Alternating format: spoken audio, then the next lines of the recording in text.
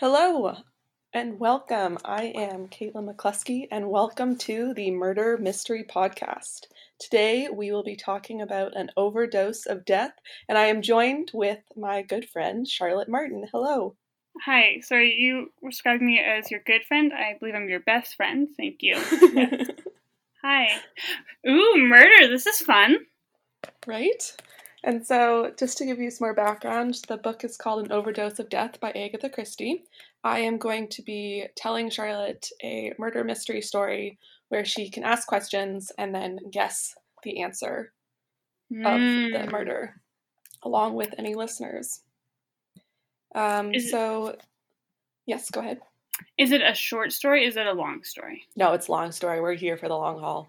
Okay, I'm ready. So the other thing is that I know Charlotte reads Agatha Christie's, but I didn't want to tell her about this, so I had to pick a kind of not famous book, hoping that she hasn't read it before. I've not read.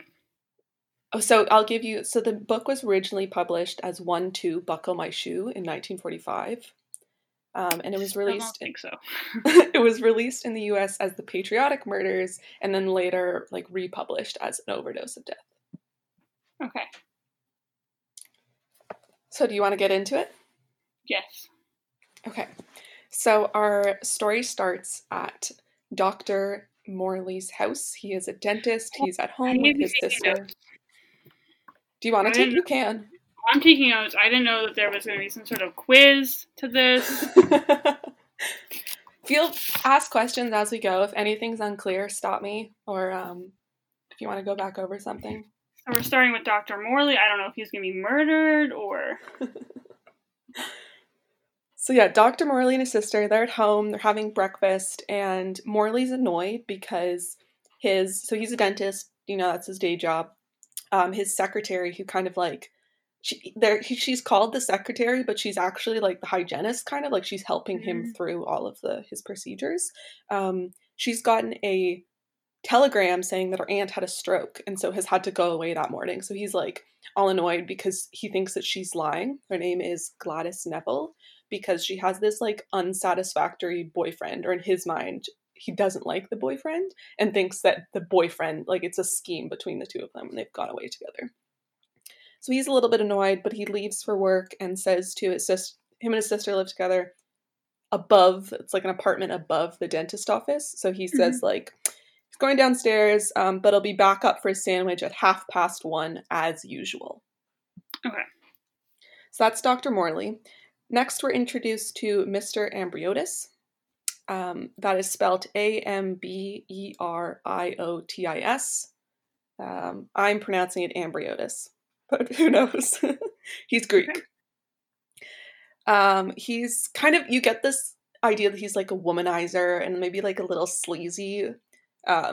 He's how do we get shady. This? Is this from Dr. Morley's point of view? Is this no, we're given, it's like a third person like narrator. Okay. Got it. Ambriotis. So we're given like a couple paragraphs on him, but you just get the idea that he's a womanizer, and he has an appointment at the dentist at 12:00, and he's also he's clearly in pain, but he's also dreading this appointment. Like he really doesn't want to go to the dentist. Mm-hmm.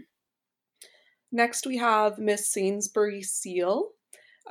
She doesn't have a dentist appointment, but the dentist is trying to fit her in because she also she's got this toothache that kind of came on suddenly. And she seems to be like this dithering woman. She's like no strong convictions. She's like a middle-aged, middle-class woman. So kind of like, unexciting. Mm-hmm. Next, we have this guy, Mr. Alistair Blunt. And he's introduced by the point of view of a coworker. He seems to be like kind of like a high-powered businessman. Again, has some kind of pain in his mouth, as the coworker is describing, that he can see, and is also going to the dentist. And then... So is the coworker the narrator? No, this was just for Alistair Blunt. It was like, again, a 2-paragraph narration. Coworker doesn't figure into it ever again, so don't worry about that. And then finally, we have Hercule Poirot, our main detective character. It's a Hercule Poirot story. It is. I know. I love these. And so he arrives at the dentist. That's how we kind of were introduced to him for the first time in this story. Did he have an appointment? He did have an appointment. He actually has regular checkups because he's so like meticulous that he has to come every 6 months no matter what. So Dr. Morley is his dentist. Dr. Morley is his dentist. This is a routine thing. He is just there for a 6-month checkup. But he also has a tooth that's bothering him, and he's kind of hoping the dentist doesn't notice because he doesn't want to, like, get the drill and everything. But like Dr. Morley's a good dentist. Sorry? I said, sounds like somebody I know. It's me. Yeah.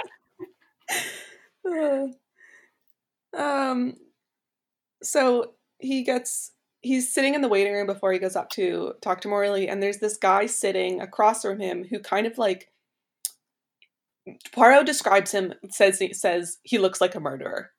So that's like what you're led to think about him. Which one it is? It's none of them. It's it's a new character that we will get introduced to later. But he's like he's shifty, like he's looking like side to side, like he kind of just looks just shady, I guess you would describe. But yeah, we'll talk more about him later. So that's Poirot is in the waiting room with him. So that's kind of per timeline, which I will come back to. I'll also go over the timeline in a minute. So Poirot's waiting in the waiting room. He goes up.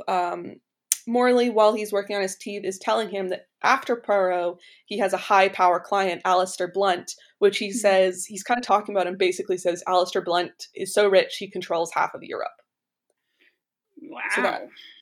So we kind of saw him as a businessman, and now we're like, oh, shoot, he's a big deal. Yeah. At least according to Dr. Morley. Yeah, according to Dr. Morley. So Poirot gets back to the waiting room, and the sketchy, like, shifty man is still there. And then Blunt is also sitting in the waiting room. This is those two men, and then Blunt gets called up to the dentist because he was directly after Poirot. So there are 2 dentists in this office. Dr. Morley is one of them, and then the other one is Dr. Riley. Okay. We can talk more about that later as well. So Poirot exits the office. I should say that the office, like getting in and out of the office, is controlled by this page boy. Again, we're going to be introduced to him later. But so the door is locked from the outside. So to get in, you have to knock or ring the bell. The page boy gets you. But to leave, you can just open the door and then it locks behind you. Okay. So Poirot leaves, and as he's leaving, he sees this woman getting out of the car, and he's introduced to her by her cheap, new-looking patent leather shoe with this big buckle on it. And the woman gets out, and as she's getting out, the buckle falls off, like it rips off. And so Poirot stoops down in all his like gentlemanly glory and picks up the buckle and hands it back to this woman. Yeah. So we don't know at the time who this woman is, but we will know in the future that it was Miss Sainsbury Seal.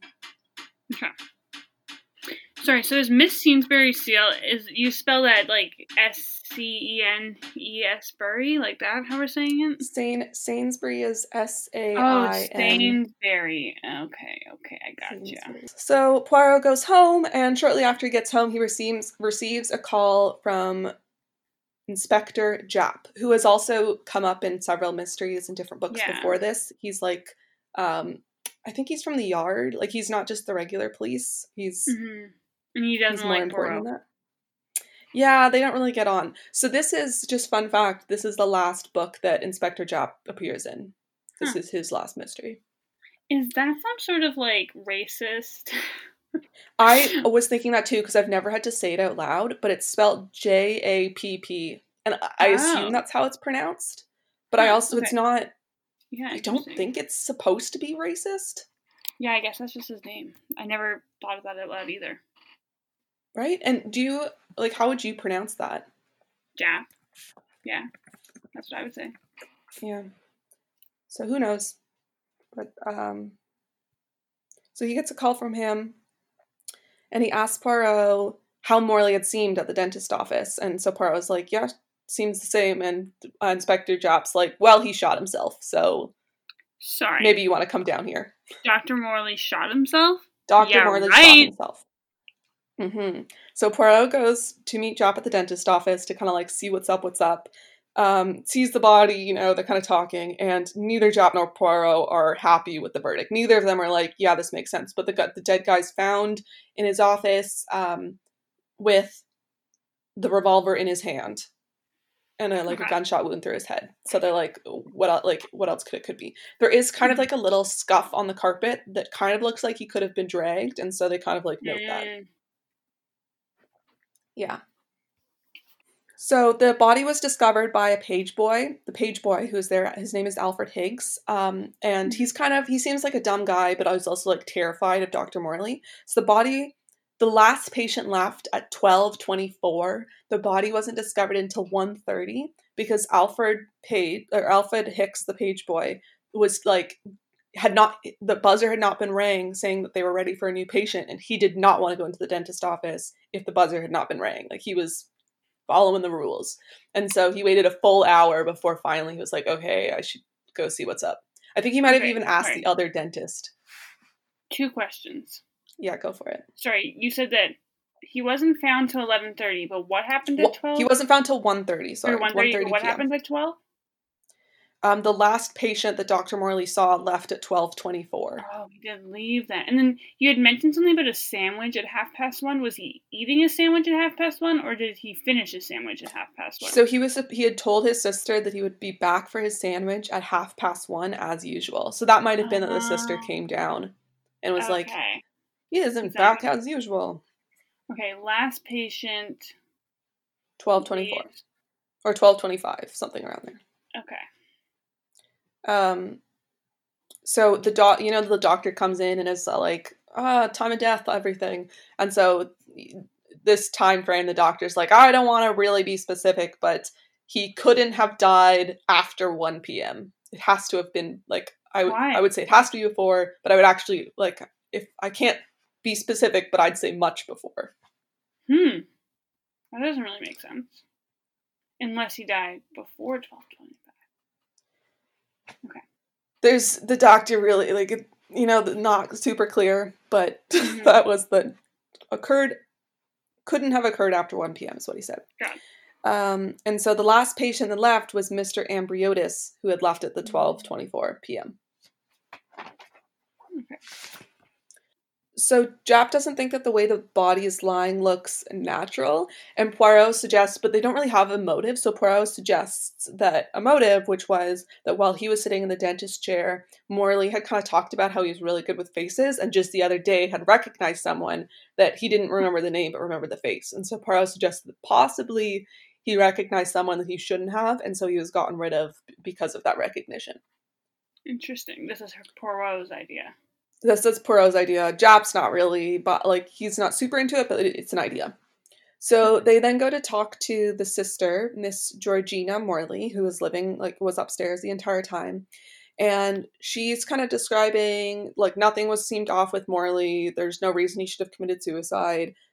Like, she didn't think he had any enemies, except possibly, she starts describing the secretary, Gladys, and saying that she was perfectly, like, adequate. She was she did her job well. She was, like, timely, everything, blah, blah, blah, blah. But that her boyfriend was maybe unsatisfactory. Oh. And Morley didn't like the boyfriend and had told Gladys that he didn't like the boyfriend. And so if that had gone back to the boyfriend, they think that possibly, like, he might have been upset in some way. So she was like, that's the only thing I can think of who would be against him. Otherwise, like, he has no enemies. 2 questions. The sister, what was her name? Sister is Georgina Morley. She's not going to factor into the story, I can tell you that. Okay. And then second, like, I don't think she the comes guy. Up again. Oh, well, that's weird. Second, maybe the guy who was sitting in the waiting room was the boyfriend. That's my suspicion. Possibly. But I don't think he did it yet. I don't know who did it. Okay. So the boyfriend's name is Carter Frank. For your notes. So as they're talking to the sister, Miss Neville, the secretary, arrives back from her aunt's, and she says right away, the telegram was a practical joke. She's really upset about it. She had gotten to her aunt's, and her aunt had not had a stroke and was really confused, and they were both just confused together. Interesting. So, so then she's also able to tell them the schedule of the appointments. So it goes... Okay, yeah, I'm listening.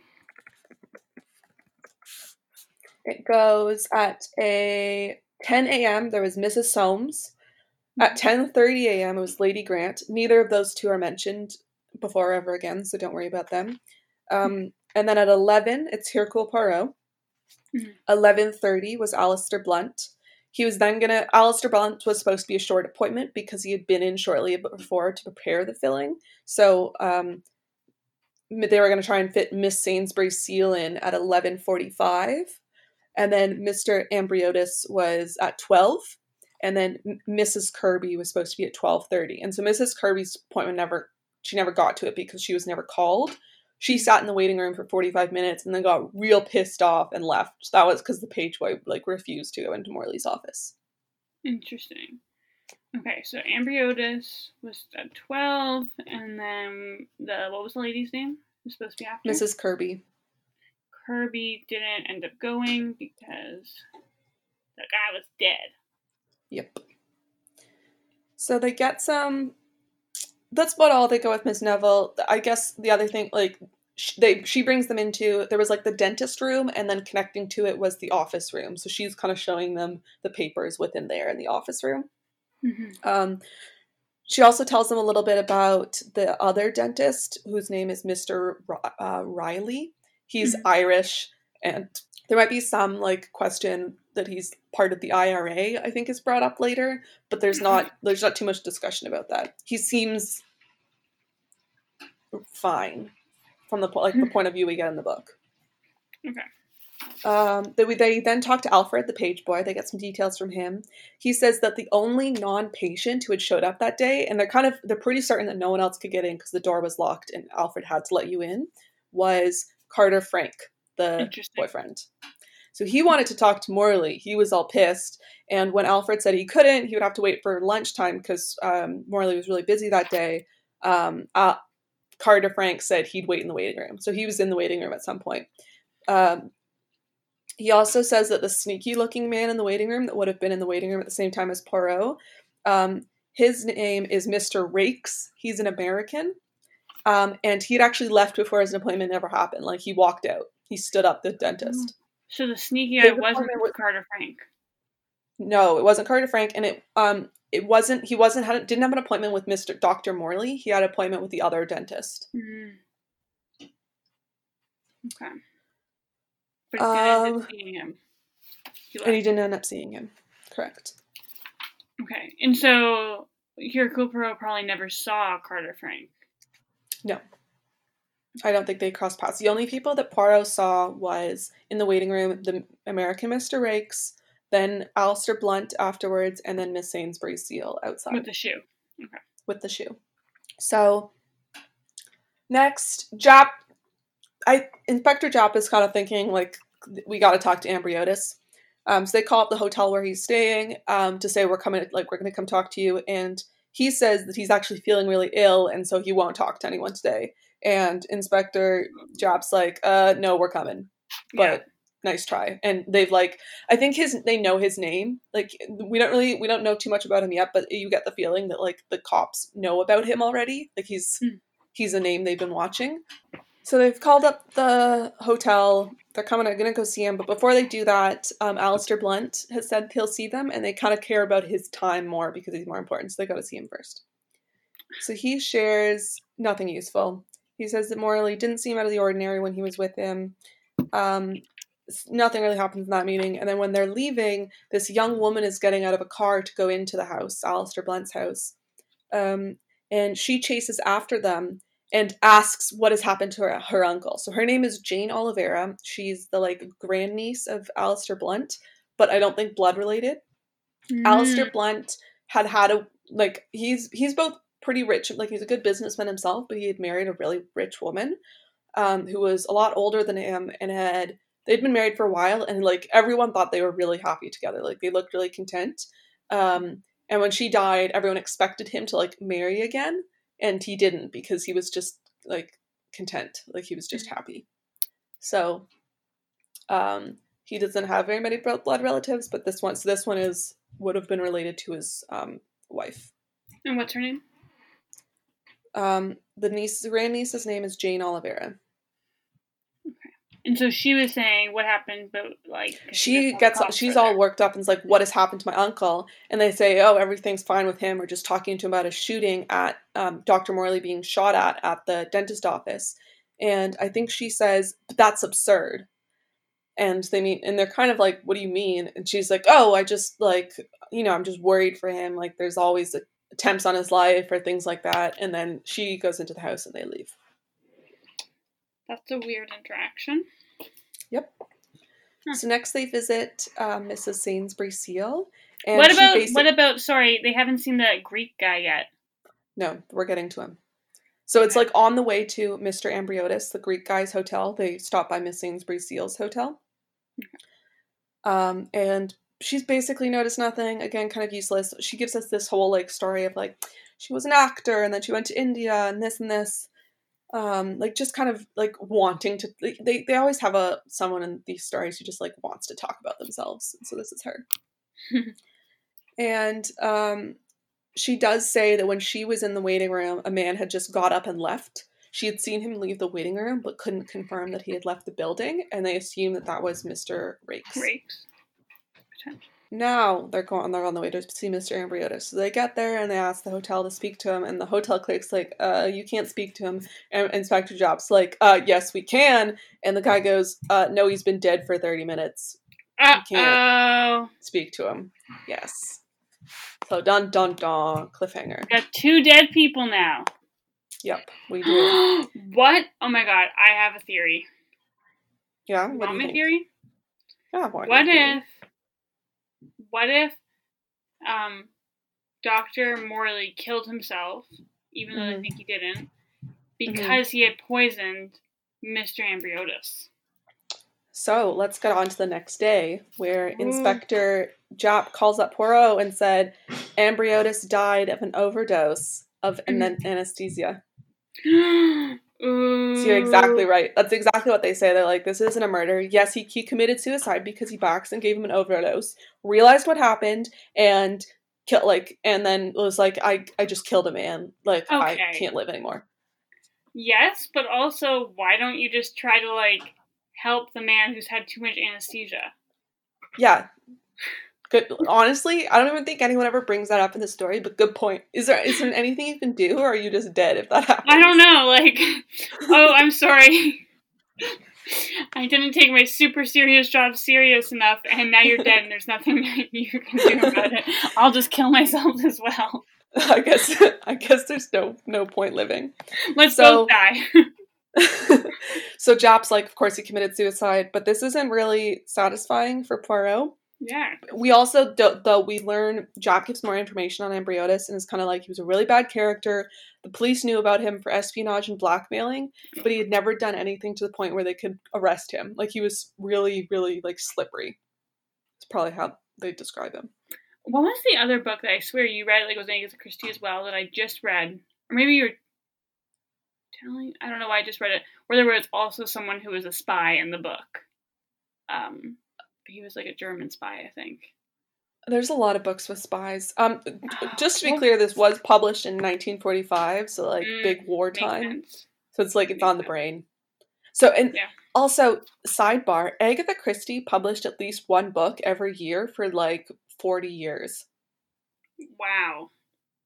Maybe more, maybe 50 years, because she published like 80 books. That's a lot. Like at least one a year. Like, she might have missed a couple years, but she made up for it by, like, publishing 3 the next year. They're like... So he's like this blackmailing character. Like, you get this idea that, like, okay, people might have gone in to get rid of him, too. Like, who knows? He seems like this bad guy. And he's dead. So we'll get nothing further from him. So Poirot's like, none of this. I don't, what is going on? So he gets out his notebook and writes down a few lines. The first one is, Ambriotis, period. Espionage, period. In England, for that purpose, ? Was in India last year, during period of riots and unrest. Could be a communist agent, ? Then he writes, Frank Carter, ? Morley thought him unsatisfactory. Was discharged from his employment recently. Why? Okay, that's true. I forgot to mention that. So Frank Carter had recently been fired. Oh, and so he knew a bit about the workings of the, like, office space as well. Like, you know what I mean? Yeah. For the page boy and stuff. What was his job? He wasn't working for the dentist. I honestly don't know where he was working. Like, he might have been, like, some secretary. I don't know where he was. I don't even think it's mentioned. Yeah, no, sorry. It wasn't for the dentist, but he had recently been fired from his actual job. Okay. Next he writes Howard Rakes, ? That's the American. Then he writes, but that's absurd, ? Then he writes Mr. Barnes, ? Wait, who is Mr. Barnes again? Good question. It's a question mark. And then he writes Morley's office, ? Mark on carpet, possibilities. Mm-hmm. So these are Hercule Poirot's thoughts. So next, Poirot's written all this down, he's chilling, and he goes to visit Mr. Barnes. And so I was thinking the same thing. I was like, who's Mr. Barnes? Lawyer. Where? At Mr. Barnes' house. No, I'm saying lawyer, potentially. Maybe? Oh, yeah, so it turns out I'd glazed over this, but Mr. Barnes had been a patient of the other doctor on the same day, the Mr. Riley, and we found out that it turns out he's retired from the Home Office, so he's like a 007 agent, or like was in charge of them or something. Spy. Yeah. So he goes to talk to him. Oh my god. And what? Guess who was also a spy? Mr. Ambriotis. Coinky-dink? I think not. Okay, let's go. So he was at the dentist to see Riley and had sat opposite Mr. Ambriotis as well. So kind of probably in between when Poirot was there. And his theory is that, quote unquote, they, like the big they, had tried to get Morley to kill Blunt for them, because Blunt's like the super high powered guy. And since he had said no, since Morley said, no, I'm not killing anybody, he now knows too much and they had to get rid of Morley. Okay. He thinks that they will come for Blunt's life again, so like Poirot should be watching. And he suspects Riley, the other dentist, that is in on it. He thinks that there's some connection with Irish IRA, something. Interesting. So the next day, Poirot calls up Jack about the inquest. And, of course, Poirot won't be attending, but he kind of asks, like, have you asked the Sainsbury Seal woman to testify? And Jop's like, no, don't need her. And Poirot goes, oh, well, you might want to check up on her because she left her hotel last night before dinner and never returned home. Like, never returned back to the hotel and didn't take anything with her. Everything is still in her room. Oh my god, they're all dying in this freaking thing. So she had seemed to... like, she seemingly should have returned. Like, she'd made plans for people to do things after dinner. And, like, at the hotel, you're supposed to, like, say if you won't be somewhere for dinner. And she hadn't said she wouldn't be back for dinner. Mm-hmm.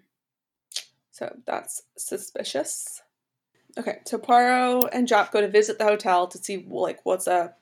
And they go to a room. Nothing is out of the ordinary. The only thing that Poirot kind of, like, looks at is her, like, style. And goes on about, like, how, like, her clothes are basically ugly.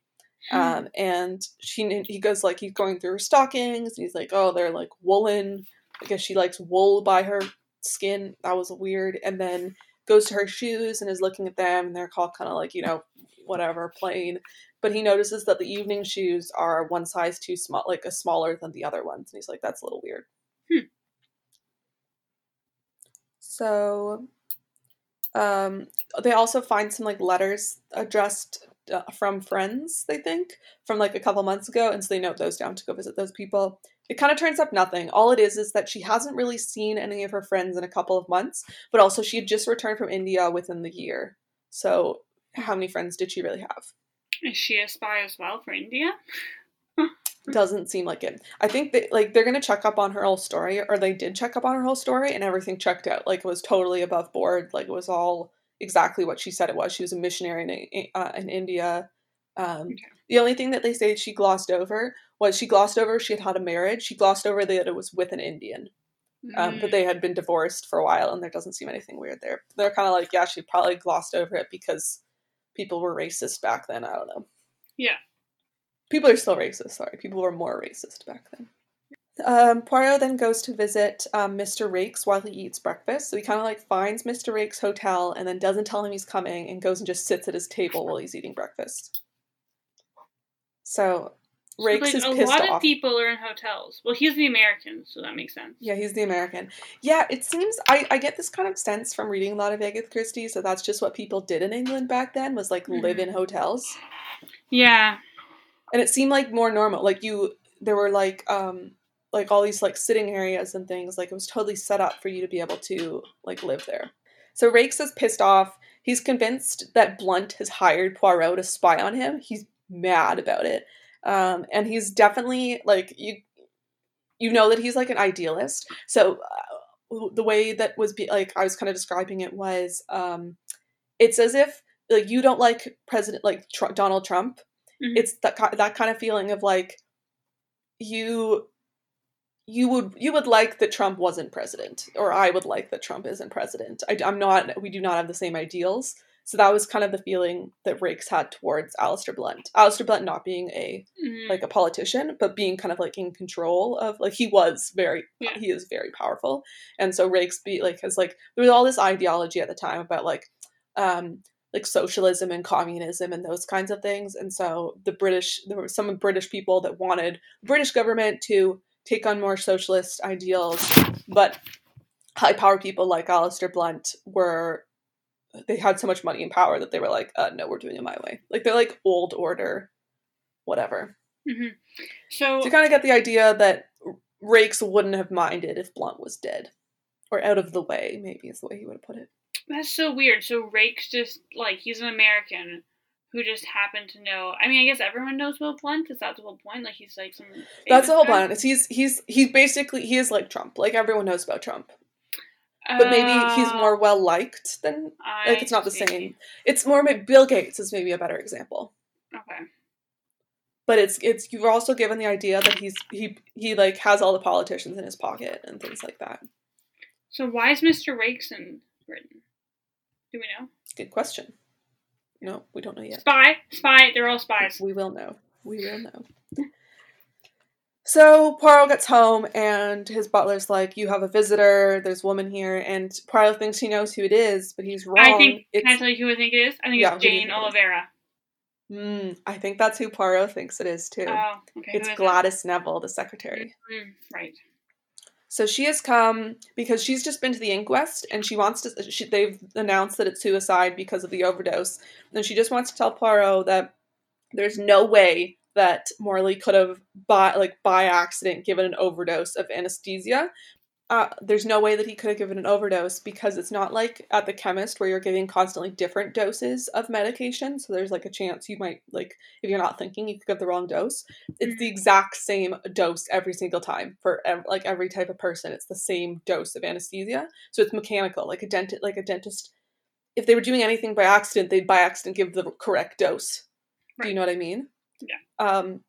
So she's like, there's no way it could be by accident. And Poirot kind of goes, well, do you know what you're suggesting if it wasn't by accident? And she's like, I know the other option is that he killed him on purpose. And I don't believe that at all either. So I just wanted to say, I just don't believe it. I don't know what's going on, but I don't believe it. Okay. So Ambriotis was after Sainsbury. Are we confirmed that Sainsbury left? Right? So this is exactly the problem. Is they do say in the book who the page boy sees leaving, because he doesn't normally see people leave because they can let themselves out. Right. So I don't know that he sees very many. I don't remember who he sees leave. Okay. I think the book does say, but I didn't write it down, so I don't know. Okay, I'm just wondering, maybe was still in the room, or I don't know. We don't know. We don't. Okay. So, Poirot also convinces Gladys tells him that her boyfriend has gotten a new job in the country where he like basically goes there and works 6 days a week and is getting paid $10 a week, which is like crazy. Like, that's a normal amount is like maybe like $2 to $3. I guess pounds. Sorry, he's getting paid £10 a week. A normal amount would be like £2 to £3 a week. So he's a spy as well. So there's like, what's going on with him? And he also hasn't really told her exactly what the job is, and the fact that he has to go to the country for it is a little weird. So Poirot asks, the next day is Sunday, his only day off, and so Poirot asks if they'll both meet him for lunch the next day, which Gladys agrees to. Okay. So the next day, Frank and Gladys meet Poirot for lunch, and Frank seems like a real, like, D-bag. Like, he, not shifty, just, like, he gives you that impression of, like, he's trying to be, like, super manly and tough, but isn't, and is, like, kind of cocky, like, that kind of attitude. And he doesn't want to talk to Poirot at all, because he's like, you're with, like, Morley didn't want me to be with Gladys, I'm great for her, like, who are you to tell me I'm not, like, you're just here to tell me I shouldn't be with her. And Poirot's kind of like, no, I'm not, but whatever. That's nothing. Yeah. So they kind of get no information out of him, except that he kind of now has, like, a better idea of who this guy is. Yeah. So next, Poirot just sits at home and lays out all of the possible suspects. So he goes through all the people that we know. Like, he kind of says, like, it could have been the house staff or the sister, but, like, they haven't really been considered, and all, like, their stories check out. And then all of these people, and he realized that he's been overlooking Mr. Barnes as a suspect because he had been part of the Home Office. So he's kind of, like, written him off, and so he adds him back into his suspect list. And then Jane Oliveira calls and asks to see Poirot, and this is where Poirot is not surprised. He was waiting for Jane Oliveira to call on him. Yeah. So Poirot arrives at the Blunt mansion where Jane Oliveira is staying with her uncle, and he's in the, like, whatever room with Alistair Blunt is there, and so is Jane Oliveira, and Jane Oliveira tells him the story that 3 months ago, Mr. Blunt had been to the dentist, previously, and Jane Oliveira had gone in the car with him because she was going to town later, and when they were dropping off Mr. Blunt at the dentist office, this woman had stepped out of she had been coming out of the dentist office and had said to Mr. Blunt, "Oh, like, don't you recognize me? I was a great friend of your wife's, yada, yada, yada." And Jane Oliveira remembers, because it was such a weird name, that it's Miss Sainsbury Seal. So she's like, isn't that weird that there's this connection? Yeah, and so she's like, yeah. I have a question. Okay, you finish your thought, and then I'm going to add a question. Okay. So they're basically like, they're basically saying that women do this all the time, where they say they're a great friend of Alistair Blunt's wife. And normally he's like, I don't believe you. I would know you if you were a friend of my wife's. Like, I know who her good friends are. But normally he gives them, like, a subscription. Like, he'll give them money for a subscription. Like, they normally want money for charity. And so that's what he did with this woman. She was really, I forget the charity she was into, but he gives her £5 subscription. Okay, sorry. Side note. So just to go over, Poirot was at the dentist because he had a usual checkup. Blunt was at the dentist because he had a toothache. Yep. Sainsbury pushed her way into the office, right? She was the one, And then she didn't have an appointment. She just also had a toothache. Yeah. And then why was Ambriotis there again? He had a toothache. So they're not, like, usual people going for their, like... So, right, Mr. I'm thinking, Blunt, like, why would Blunt and Sainsbury have been at the dentist at the same time 3 months earlier? Yeah, good question. No, that's exactly the question. They both are Mr. Morley's patients. Ambriotis is the only one that was not, like, he's from Greece. He was kind of new to the country. He was recommended to Mr. Morley probably, but he's not a usual, like, this was his first time, whereas everyone else has been before. Okay, and then what about Kirby? Do we know anything about him? Like, was he a usual? Kirby? The guy who was after Ambriotis but didn't get to go to his appointment because he was annoyed? Oh, the woman, Mrs. Kirby. She doesn't factor into the story. Okay. She never comes up again, so I don't know. Got it.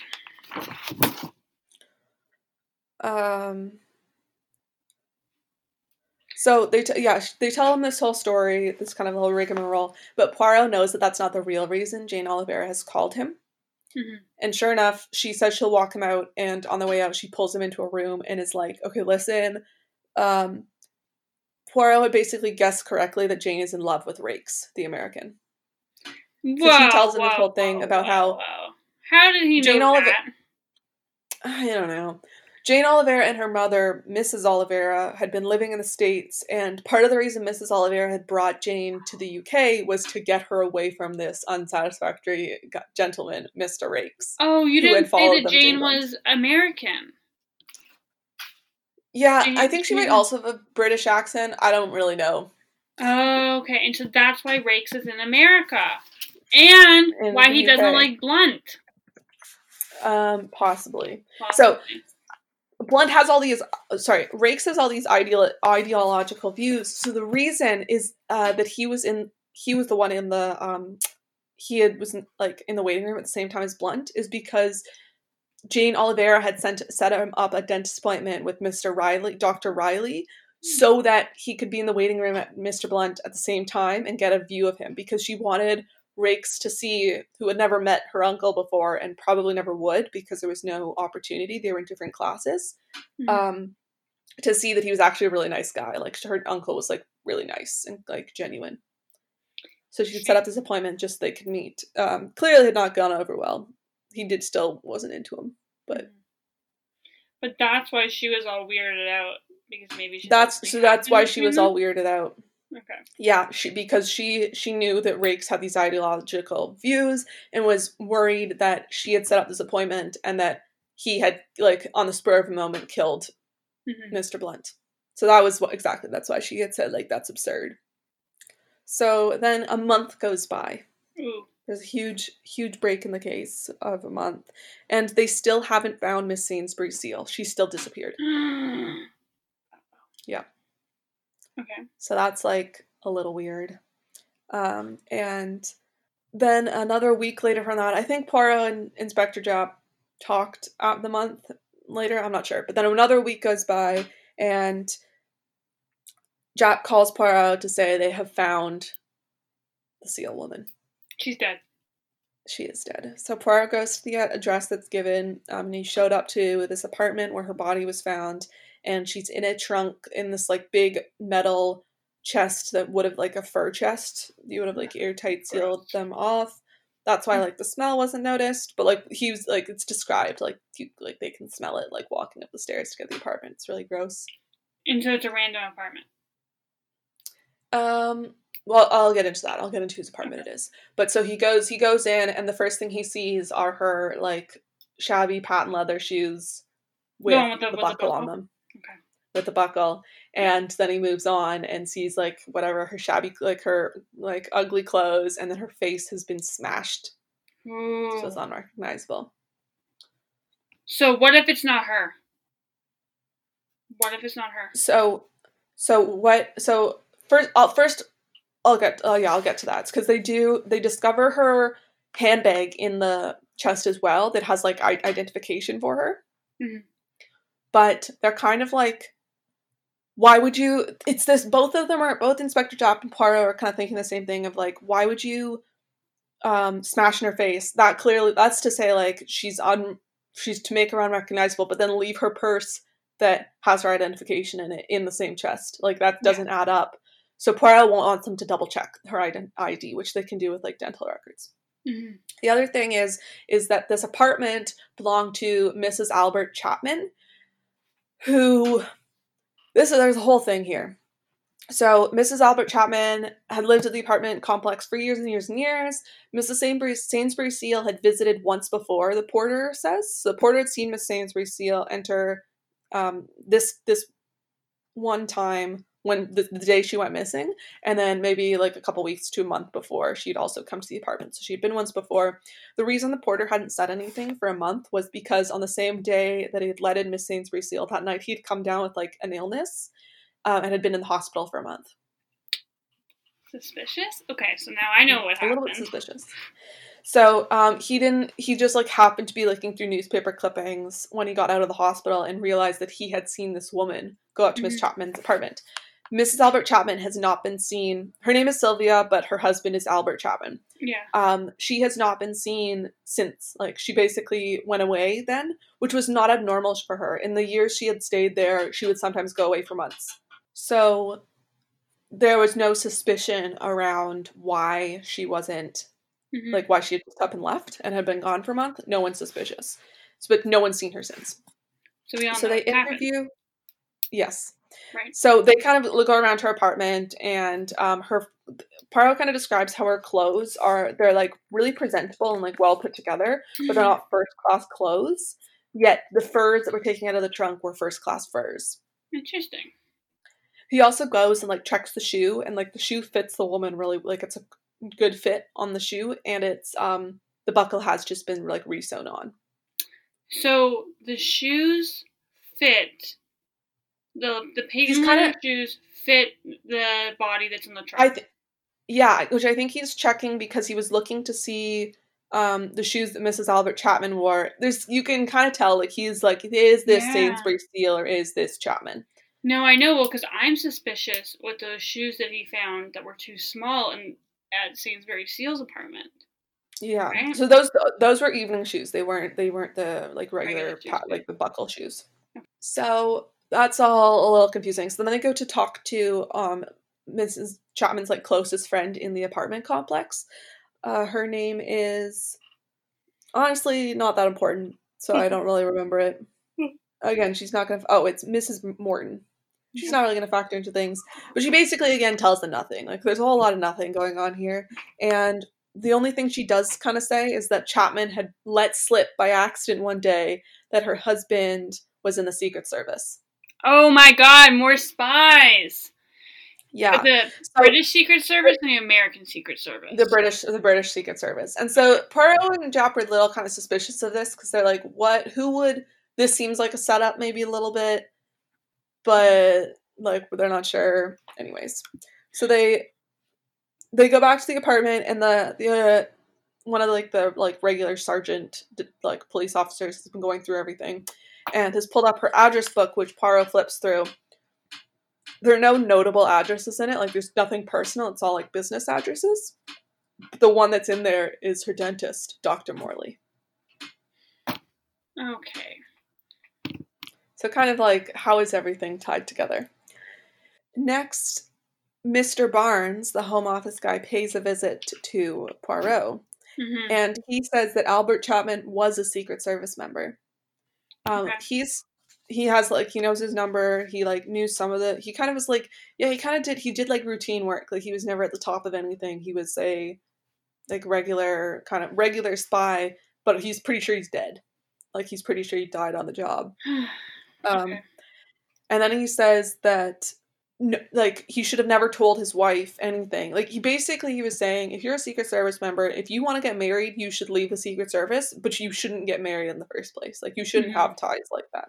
Mm-hmm. So he's kind of saying that's weird, or that's bad. So next, Japp arrives with the dental records of the body. Yeah, what do you think happened? I mean, okay, so it feels pretty obvious that Mrs. Sainsbury Seal used Mrs. Albert as a whatever, but then because Mrs. Albert is involved with the spy stuff, I think it equally could be Mrs. Sainsbury Seal. So now I don't know. It's all confusing. So the dental records come to show that the dead body was Mrs. Chapman. Okay. Yeah. Okay. So oh my gosh. Yeah. But the shoe fits. The shoe fits. Yeah. Very confusing. So Japp calls up and says that the investigation has been called off. Like, the Home Office is worried about, basically they're worried about Mr. Chapman. Like, they're worried about that this spy is kind of involved with things and don't want anything, like, they don't want anything bad to happen for the country. So they're like, we're calling it off. Like, who cares where Miss Sainsbury Seal is? It's over. Move on. Mm-hmm. They're worried about, like, what's going on with that, so it's called off. So Poirot tells Japp, like, well, it's called off for you, but that doesn't mean anything for me. I don't report to anybody. But then Poirot gets a telephone call, first he gets a letter from Alistair Blunt asking if he'll take a commission from him, so, like, asking him to come over, which he's down with, and then he gets a telephone call, and it's a woman telling him, you've gotten a letter today from Alistair Blunt. Stay out of this business. Like, this is none of your business. You shouldn't be working on this. Stay out. Stop working on this. And this was to Hercule Poirot. This was a call to Hercule Poirot. And he kind of, he's like, I don't give a damn. Like, I'll do whatever I want. Yeah. But he feels like he recognizes the voice, and he's not sure whose it is. Sainsbury Seal, perhaps? Could be Neville. I'm trying to think of all the women we know. Yeah. So could be Jane. Who could this be? Mm-hmm. Sorry? So it could be Jane. Yep. Okay. So then the next thing that happens is that in the news he hears that a young Indian man had shot at the Prime Minister coming out of 10 Downing Street. Oh my god. And Jap calls him and is like, well, first off, the Prime Minister was walking out of his house with a friend. Do you know who that friend was? Blunt. Alistair Blunt. Yes, Alistair Blunt. exactly. And do you know who happened to be outside of 10 Downing Street? Rakes. Rakes was there. Seems like maybe to cause a distraction. What was Rakes doing there? Exactly. Right away after the shooting, he had grabbed a man, like an older man, and said that he was yelling that he caught the shooter, but it wasn't the shooter. It was just some random old guy. So Rakes was outside 10 Downing Street. But I mean, this is not the 10 Downing Street that I saw that one time that had so much security it wasn't even funny. Maybe like... It is the same one. No, but is it like, would they have had that much security that you couldn't like now there's like gates and stuff around it. Do you think people could have been like near it or no? I guess theoretically, I definitely not as much security. It's 1945. Yeah, right? But it is 1945, like... True. Okay. I don't know. There's no mention. There clearly were like Secret Service agents around because they catch the killer pretty soon. So it's definitely more heavily policed, but I don't know to what. Would you describe Miss Sainsbury Seal as being old or young? Let's say she's 40 to 50. Okay. Like middle-aged, I think is the way she's described. And the young Indian man shot at the Prime Minister? Or potentially shot That's how the news is reporting it, that he shot at the Prime Minister, but Jap just wants to point out that like he was with a friend and it was Alistair Blunt. So let's, who knows. So Poirot goes to visit Blunt because he's been asked to, and the butler tells him, oh, we're so sorry. We called to say, like, Blunt had to go to the Prime Minister's office, obviously, after all of this. Mm-hmm. So he's not here. We tried to call you to, like, arrange a better time. But basically what it comes down to is Poirot is invited to come to their, like, cottage for the weekend, or their, like, summer house, or whatever you want to call it. Okay. Which he accepts. And while he's there, Mrs. Oliveira, Jane Oliveira's mother, comes in, and she's, like, all pissed because, like, Poirot's poorer than them, and it's like, he's gonna be spending the weekend with us. Oh, how, like, this is awful, yada, yada, yada, all that kind of, like, why do you care type nonsense. And Jane Oliveira comes in and is, like, pissed at Poirot. She's mad that he's coming down for the weekend. And that's weird because she seemed chill with him before, and now she's all mad. So they leave the room kind of fighting, the mother and daughter. And as they're leaving, Poirot has this, like, click of realizing the voice that he recognizes. The mother, Mrs. Oliveira. It's her voice that he recognized. Oh, so it sounded like Jane. No, it sounded like the mother. But he's never met the mother. He has met the mother. When did he meet the mother? She was, I think, in the room when he had visited Oliveira and Blunt before. See, that's funny because I didn't know that part, so I had literally written down my notes as Mrs. Oliveira exists, because I didn't know if she existed or not. Yeah. Okay. She basically hasn't been involved at all. Yeah. So he's like, how is that possible? That fits in with none of my theories that she's the one that made the voice call. Like, that doesn't make any sense. Yeah. So he says basically, I must be getting old. My ears are deceiving me, and that's never happened before. So that's a thing. So then the next day, they pick Poirot up to go to the summer house, and Blunt basically tells him he's not the summer house? Because Alistair Blunt wants to hire him for a commission and wasn't able to tell him the day before. Okay. So I think just maybe to get on good terms with him. Not clear. Poirot accepted, though. So Blunt tells him he's not satisfied with the murder. Like, he wants to know where Miss Sainsbury Seal is, but he knows that the investigation's been called off. So he wants to hire him on commission to find Miss Sainsbury Seal. Why does he want to find Miss Sainsbury Seal so bad? So he's now kind of thinking, he's thinking that it's really fishy that she came out of the dentist office that day. He doesn't think it's a fluke. Like, he thinks that it was, like, planned. It was a ruse that she had kind of introduced himself to her that one day. And he's, like, more sure than ever that she had never met his wife before. And so it's very, like, what is going on? Right.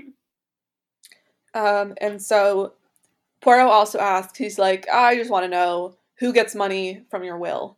And Albert's like, what? But he tells him anyways. He will be leaving money to Mrs. Oliveira and Miss Oliveira, the mother and daughter. I think smaller sums of money that and Oliveira won't be able to touch the capital. It will be like she can only get the interest every year. He leaves a lot to charity, and then he leaves I think most of his money to his only surviving relative, who is it's like another distant relative, but it's actually she's blood related to him, Helen Montresor, who's this Scot woman who he has allows to live in the guest house on his summer home yard, whatever. So she lives there, I assume, year round.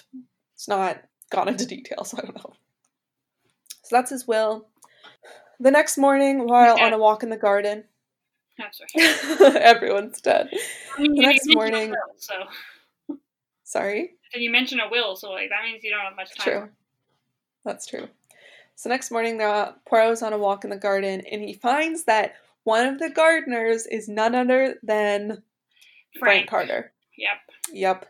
So he's like, what the heck? So he asks Blunt about it, and Blunt is kind of like, yeah, I think we hired a new gardener a couple weeks ago. I really don't know. I'm not in charge of that kind of thing. And then Poirot asks, how much he would be paid, and he's like, definitely no more than £250 a week. Probably less. So Frank's a spy. That's my new opinion. It's what is going on here? It's just what is going on? So then Blunt takes Poirot on another walk through his garden, but he's now showing him his favorite parts of the garden. And when they're it seems there's a gardener trimming the hedges, and when they're passing by the hedges that they're trimming, a shot rings out. Oh my god. And worse. No one seems to be hit, but then Rakes pulls Carter out from behind the hedges, and Carter is holding a gun. Sorry, when did Rakes get there? So I think Rakes had been there the whole weekend. He had been there making out with Jane Oliveira. He'd followed her there, but wasn't actually staying at the house, was just in the area. Poirot had mentioned the night before he thought he saw two lovers spring apart who had been canoodling. So Rakes pulls Carter and was like, look, he has a gun. Out from behind the bushes, and he kind of goes I've got him, I heard the shot, and then I saw Carter holding the gun. And Carter goes, I did not fire the shot. I heard the shot too, and then I looked at my, the gun dropped at my feet, and I just picked it up like any normal person would do if you saw a gun on the ground. Which my first thought was, no, I wouldn't. I would never pick up a gun. I'd run away, but whatever. There's too many people in this novel. It's such a wild, what the heck is going on? Yeah. So we're getting to the end, which is good, because this is taking forever. So Carter... Podcast. Carter says that he had been paid by the Home Office to spy on the other gardeners. Why did I say he's a spy?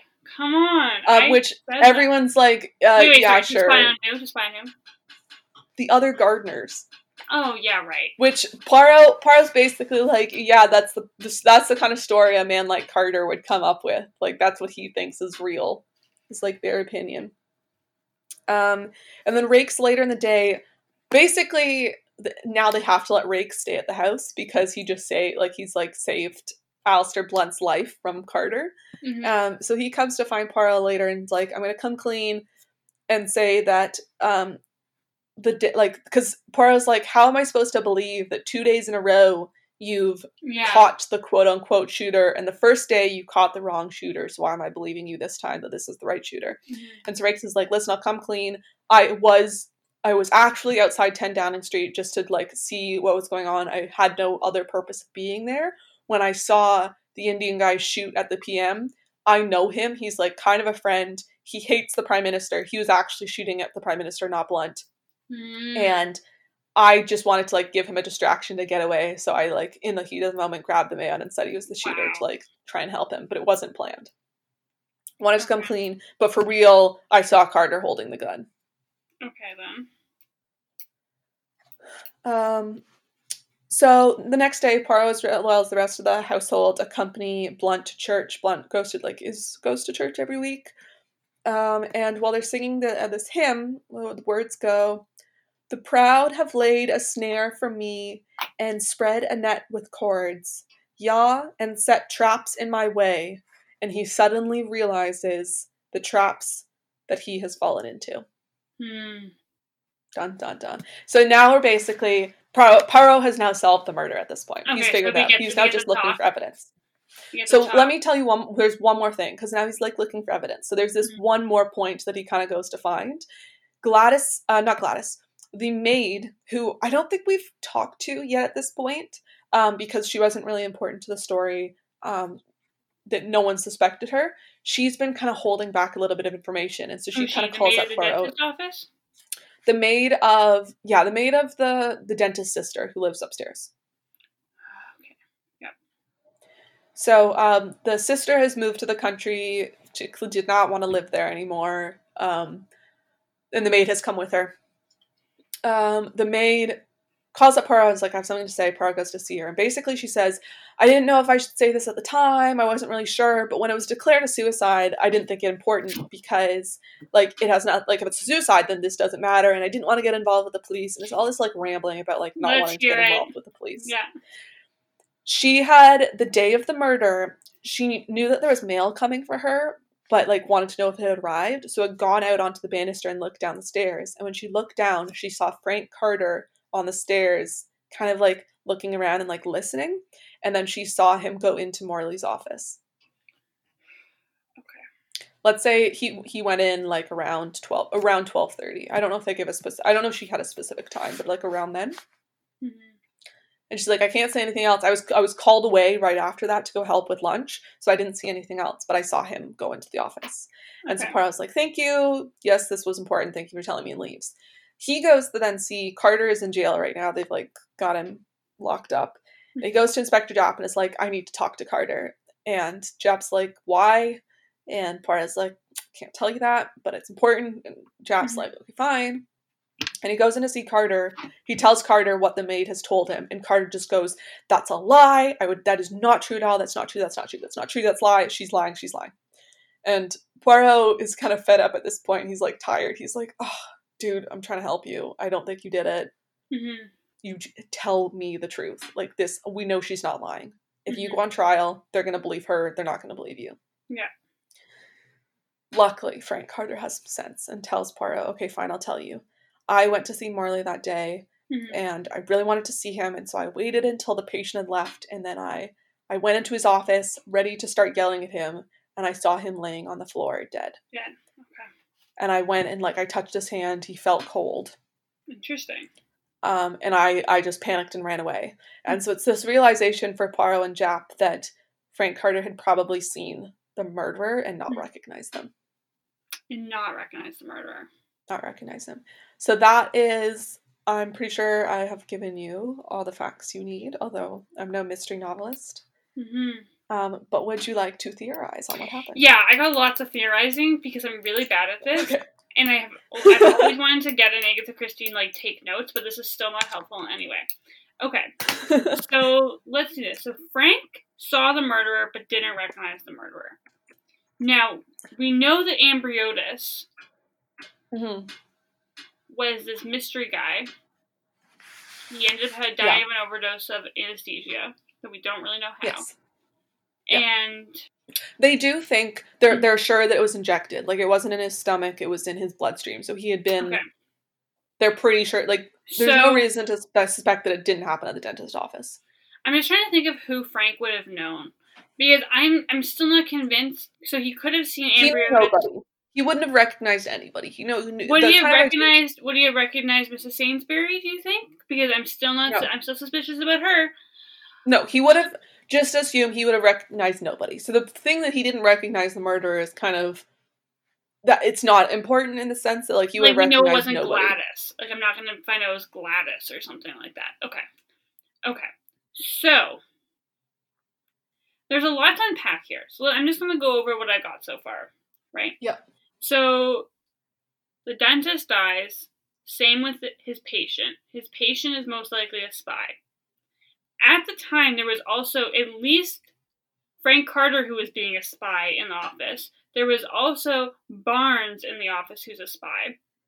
There was also That same day, Blunt, who is this businessman and keeps trying to be killed. And then we also have, I'm going back to this young Indian man, and I feel like it could be, what if it's Mrs. Sainsbury's child? That's why I was asking how old she was, and maybe she had a child. But then Mrs. Chapman's dead, and she's in a trunk, and you're like, how long has she been dead for?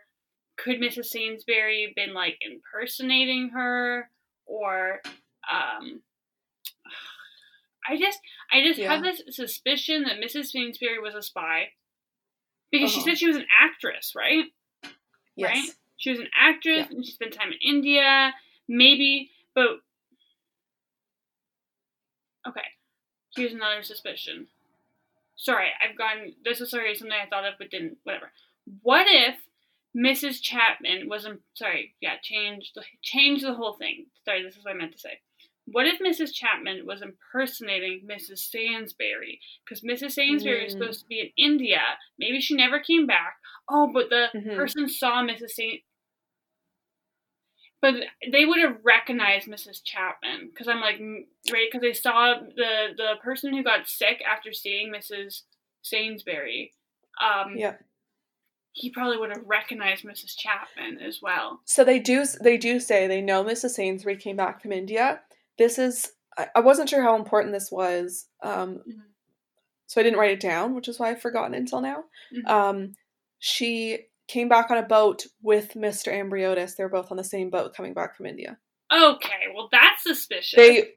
They weren't in the same class, so there's no reason for anyone to think that they would have spoken to each other ever, because they wouldn't have been on the same deck. I still feel like she was trailing him or something like that.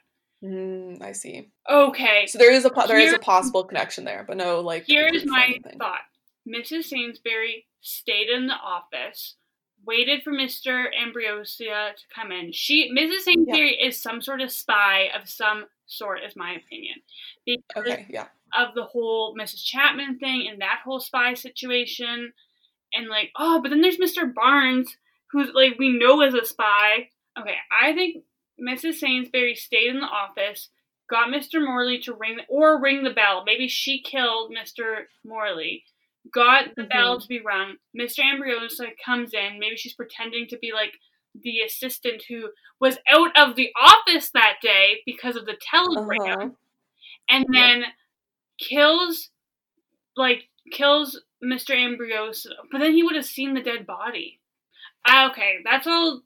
Well, but then there's Mr. Blunt and how he keeps being shot at, and how friggin' what's his face, Frank just started working and was like spying. I don't know. Who hired him? Yeah, who hired him?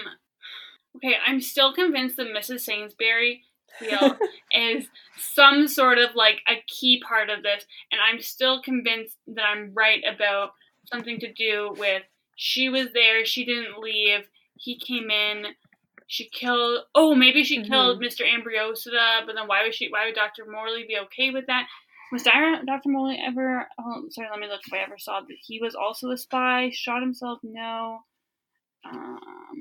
There's no reason to believe he was a spy. Okay. Yeah, so then why would she want him dead? I guess maybe to put that dumb thing, like, that he killed himself after accidentally killing Mr. Ambriosa. Why kill Miss Chapman? Mrs. Chapman? Right. Why kill Mrs. Chapman? Because Mrs. Chapman was the wife of Mr. Chapman. But Mr. Chapman, we don't know if he's dead or not. What if Mr. Chapman is Mr. Barnes? Okay, and then that's why Mr. Barnes didn't want them getting into this, because of the whole Mr. Chapman thing. And so Mr. Barnes wants... less spies than we think there are. Well, we know Mr. Barnes is a spy, because he worked for the... Yes, but, you're consolidating spies. Oh, yeah, so there's less spies. Okay. Oh, but then why would... So Chapman? Oh, and then there was that whole thing where Mrs. Sainsbury... Okay. I got it. Okay, go for it. The Chapmans don't exist. The Chapman is Sainsbury, and Mr. Chapman is Barnes. Okay. And so Oh, but then that doesn't make sense because the dental records make sense of being Chapman. So maybe Mrs. Sainsbury doesn't exist, and she is Mrs. Chapman? Like, maybe they're kind of the same person, and then Barnes and Mr. Chapman's is the same person. Oh, but then we have Rakes. But Rakes could just be like, he's just the lover of Jane Oliveira. So he's actually nobody. But then why would Barnes have been at the dentist office on the day? Like, why would he have needed to be there if he was somehow involved in this thing? Maybe to confirm, but then Mrs. Chapman Sainsbury would have known who Ambriosida was. Okay, that's my final thing. My final thing is that Mr. Barnes and Mr. Chapman are the same person, and Mrs. Sainsbury and Mrs. Chapman is the same person. Mr. Barnes killed his wife, who is a spy, and it's some sort of something like that. And then Blunt knows the Prime Minister. There's all that talk about Blunt's will. Yep. If it's that gosh darn Helen lady, then I'm done with. The lady on the house. Trying to get all the money. Yeah. Because there's the whole shoe thing, that the shoes fit. And shoes seem to be very prominent in this book. Yes. Oh, wait. 1, 2, Buckle My Shoe, original title. Right. But wait, so if Mrs. Chapman and Sainsbury are the same woman, and then Sainsbury did that thing to get that money from Blunt, then there has to be some sort of connection with Blunt. Blunt is in with the Prime Minister. Oh, and then that would also make sense why Blunt and Sainsbury... No, that doesn't make sense. What if Mrs. Sainsbury was actually Blunt's wife? There's another twist. And the wife never died. And that's why he didn't marry, because his wife was still alive. No. So, I'm just going back. Again. So, Poirot was there, but we're taking Carter out of the equation, so we don't have to care about him. Okay. Blunt went into the dentist, then Sainsbury, then then Ambriotis. I think Sainsbury sent the telegram so that she could pretend to be the hygienist so that she can kill Ambriotis. I'm convinced with that. I also think that Sainsbury and Chapman are the same person. Mrs. Chapman are the same person. And I'm still convinced that Barnes and Mr. Chapman are the same person. Okay. But the question is, how does Blunt play into this? Do you want to hear the answer? Yeah, let's hear it. Am I right about anything? So you're kind of close on a couple things. So you can chime in when you hear those things. Yeah. So basically, Poirot goes to Blunt and is kind of like, okay, I think I know where Sainsbury Seal is. Yeah. And Blunt goes, okay, is she dead or alive? And Poirot's like, well, that depends on how you want to look at who Mrs. Sainsbury Seal is. Told you, she's not a real person! Thank you. So Mrs. Sainsbury Seal, how should I do this? Okay, so I forget exactly how he tells this, so I'll tell it my own way. But basically, Sainsbury Seal had come across on this boat, and Poirot he's theorizing a little bit here. Let's say he's theorizing through all of this, and we'll come to what he actually knows at the end. He theorizes that Sainsbury Seal had talked to Ambriotis, maybe he helped her with her bags or something like that. He was this, again, I said he was a womanizer at the beginning. He was this kind of man he was a blackmailer. He was trying to get information everywhere possible, so he was very, very nice to people to get information out of them. Mm-hmm. So he probably helped her with her bags. He's probably nice to her. They kind of got this like slightly working relationship. And so when she met up with him, she saw him one day in England, once they were already back. She went and met with him at his hotel, and they had a conversation after she had just seen Blunt coming out of the dentist office, who she did know. She did know his wife, but not his rich wife, his first wife that nobody knows about. Okay. So Poirot says that Mrs. Sainsbury Seal had told Ambriotis, a blackmailer, about a wife that nobody knows about, that Blunt has, and so Blunt needed to get rid of Ambriotis and Mrs. Sainsbury Seal. Because how do you get rid of a blackmailer? You kill a blackmailer. Got it.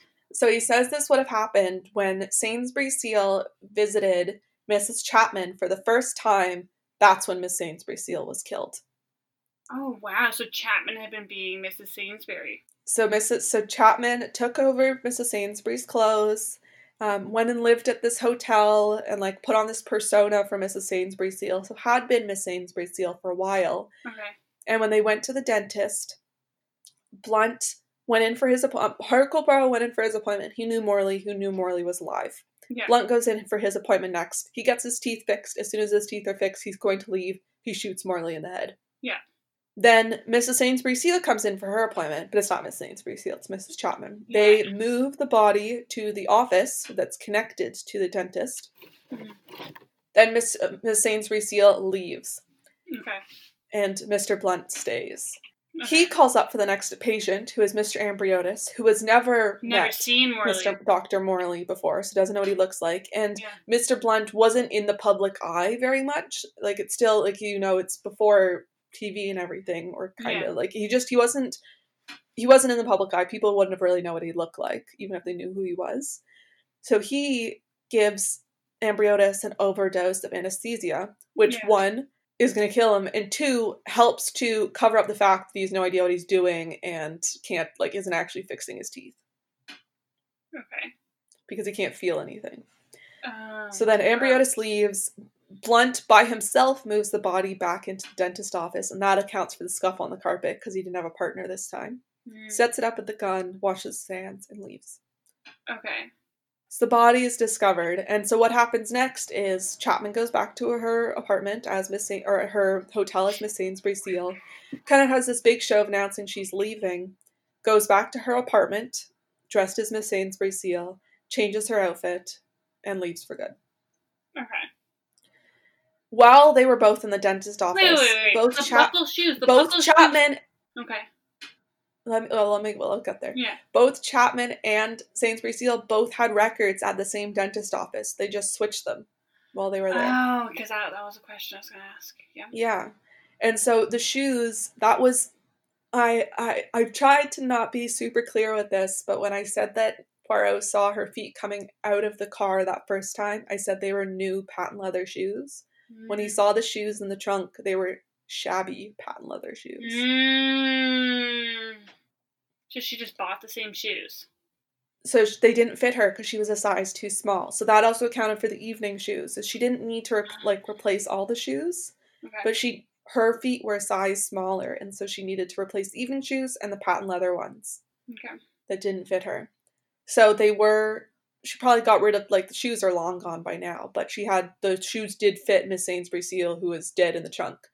They also purposely, Poirot thought this was suspicious for the beginning. Why would you bash in someone's face to, theoretically obscure their identity, but then leave their purse with their identity in the trunk? Yeah. It was because they wanted them to check the dental records. They needed some way for them to think they needed to check the dental records to show that it was Miss Chapman. They needed to get rid of the identity of Miss Chapman. Yeah. So then, where Miss Chapman isn't a real person, what Poirot realizes is that she is Blunt's actual wife, who is currently living as Helen Montresor, the blood relative in house. So Chapman doesn't exist. That was my question. I was like, so then who is Miss? Okay. Yeah. So Blunt had set up that gun that Carter had fired. Carter hadn't fired the gun. They had this seems implausible to me, but what they say happened is that they set up the gun in the hedges so that while Carter was trimming the hedges, he would set off the gun. Mm-hmm. So Blunt was purposely leaving Poirot by the hedges at that time, knowing that the gun would be set off. Blunt had also hired Carter, pretending to be the Home Office, and paid him more to quote unquote spy on the gardeners as a ruse, basically, to get him there. They were just trying to frame him. Yeah. So it was this whole thing. Okay, well, I got a few questions, so. Yeah, ask me questions because I don't remember everything perfectly. So what's Mr. Barnes and who is Mr. Chapman? So I think Poirot leaves Blunt. Blunt is basically saying he did all this for the greater good. They were going to expose him, and he controls Europe, and so he had to do this because he's the most important person. Whereas Poirot was saying, no, all lives matter. This is my dentist. He deserved to live. Because basically Morley didn't need to die. He was just killed as a means of getting the Embryotis. Mhm. So Poirot leaves. I think Blunt, like, admits everything, but admits it in the sense of, like, but you can't try me because, like, I had to do this. So he leaves Blunt's house, and as he's walking away, Barnes comes up beside him and says to Poirot, "I'm really sorry I led you astray. I, like, felt like I had to, but I just wanted to let you know the reason I was so confused before is that I am Albert Chapman and I don't have a wife." But I was right. Barnes is Mr. Yes. Chapman. Yes. And Mrs. Yep. Sainsbury and Mrs. Chapman are the same person, even though not really. Kind of. Yes. Yeah, that's what I meant. So you were on to, like, and then I was right that Helen was going to be, like, the thing. Yep. Okay, I still got a question, though. Why does it matter so much that he has a secret wife, and why did he pretend that his second wife died? Okay, so second wife did die. So that's Helen a good is question. His first So wife. So what had happened was that he had married her name. I don't remember her actual name. I don't even know if it said. It's not Helen Montresor. That's, like, she's taken on this personality. Part of the reason, that's another, like, thing that Poirot knows is Helen Montresor had died in Canada years ago. So she's dead. Like, this can't be a real person. It has to be an impersonator. But so Blunt and the first wife, we'll call her Helen because I don't remember her actual name. They met in, let's say, like, university. But his parents wouldn't have approved of Helen as a wife because she was an actress and he was going to go into business. And he might have already, like, been working, like, he was at Oxford. Like, you know, he was already kind of, like, high-powered at that point. Like, he was already doing well. So they decided to get married and keep their marriage a secret, which they just kind of continued to do and enjoyed. So she lived as Mrs. Chapman. She had some, like, other personalities, and they had a lot of fun keeping this all a secret and, like, doing this in secret. And so when Blunt's, like, public wife came around, the rich woman, he said that he was also, like, he really cared for her. And it kind of made sense for him to marry, like, a high power woman to, one, advance his career, and two, like, for a public image of him being married. So both him and his actual wife had agreed to this and, like, enjoyed more of the secrecy, but it meant that he had committed bigotry, I think. Yeah. I didn't look into this. What does that mean? Is that just when you're married twice? Yeah, I think so. Isn't it? It's something to be about being. I think it's something about being married twice, but it's different than polygamy. Oh, it's bigamy. It's not bigotry. It's bigamy. Bigamy. Oh, my bad. Okay. Okay. So it's so bigamy, I think, was something to do with, even after the second wife had died, the rich wife had died, she couldn't.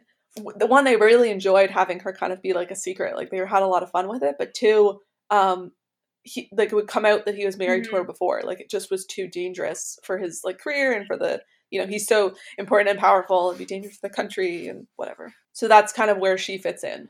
And also somehow had no qualms about killing people. I'm not really sure what. She's crazy. What's that? But she did.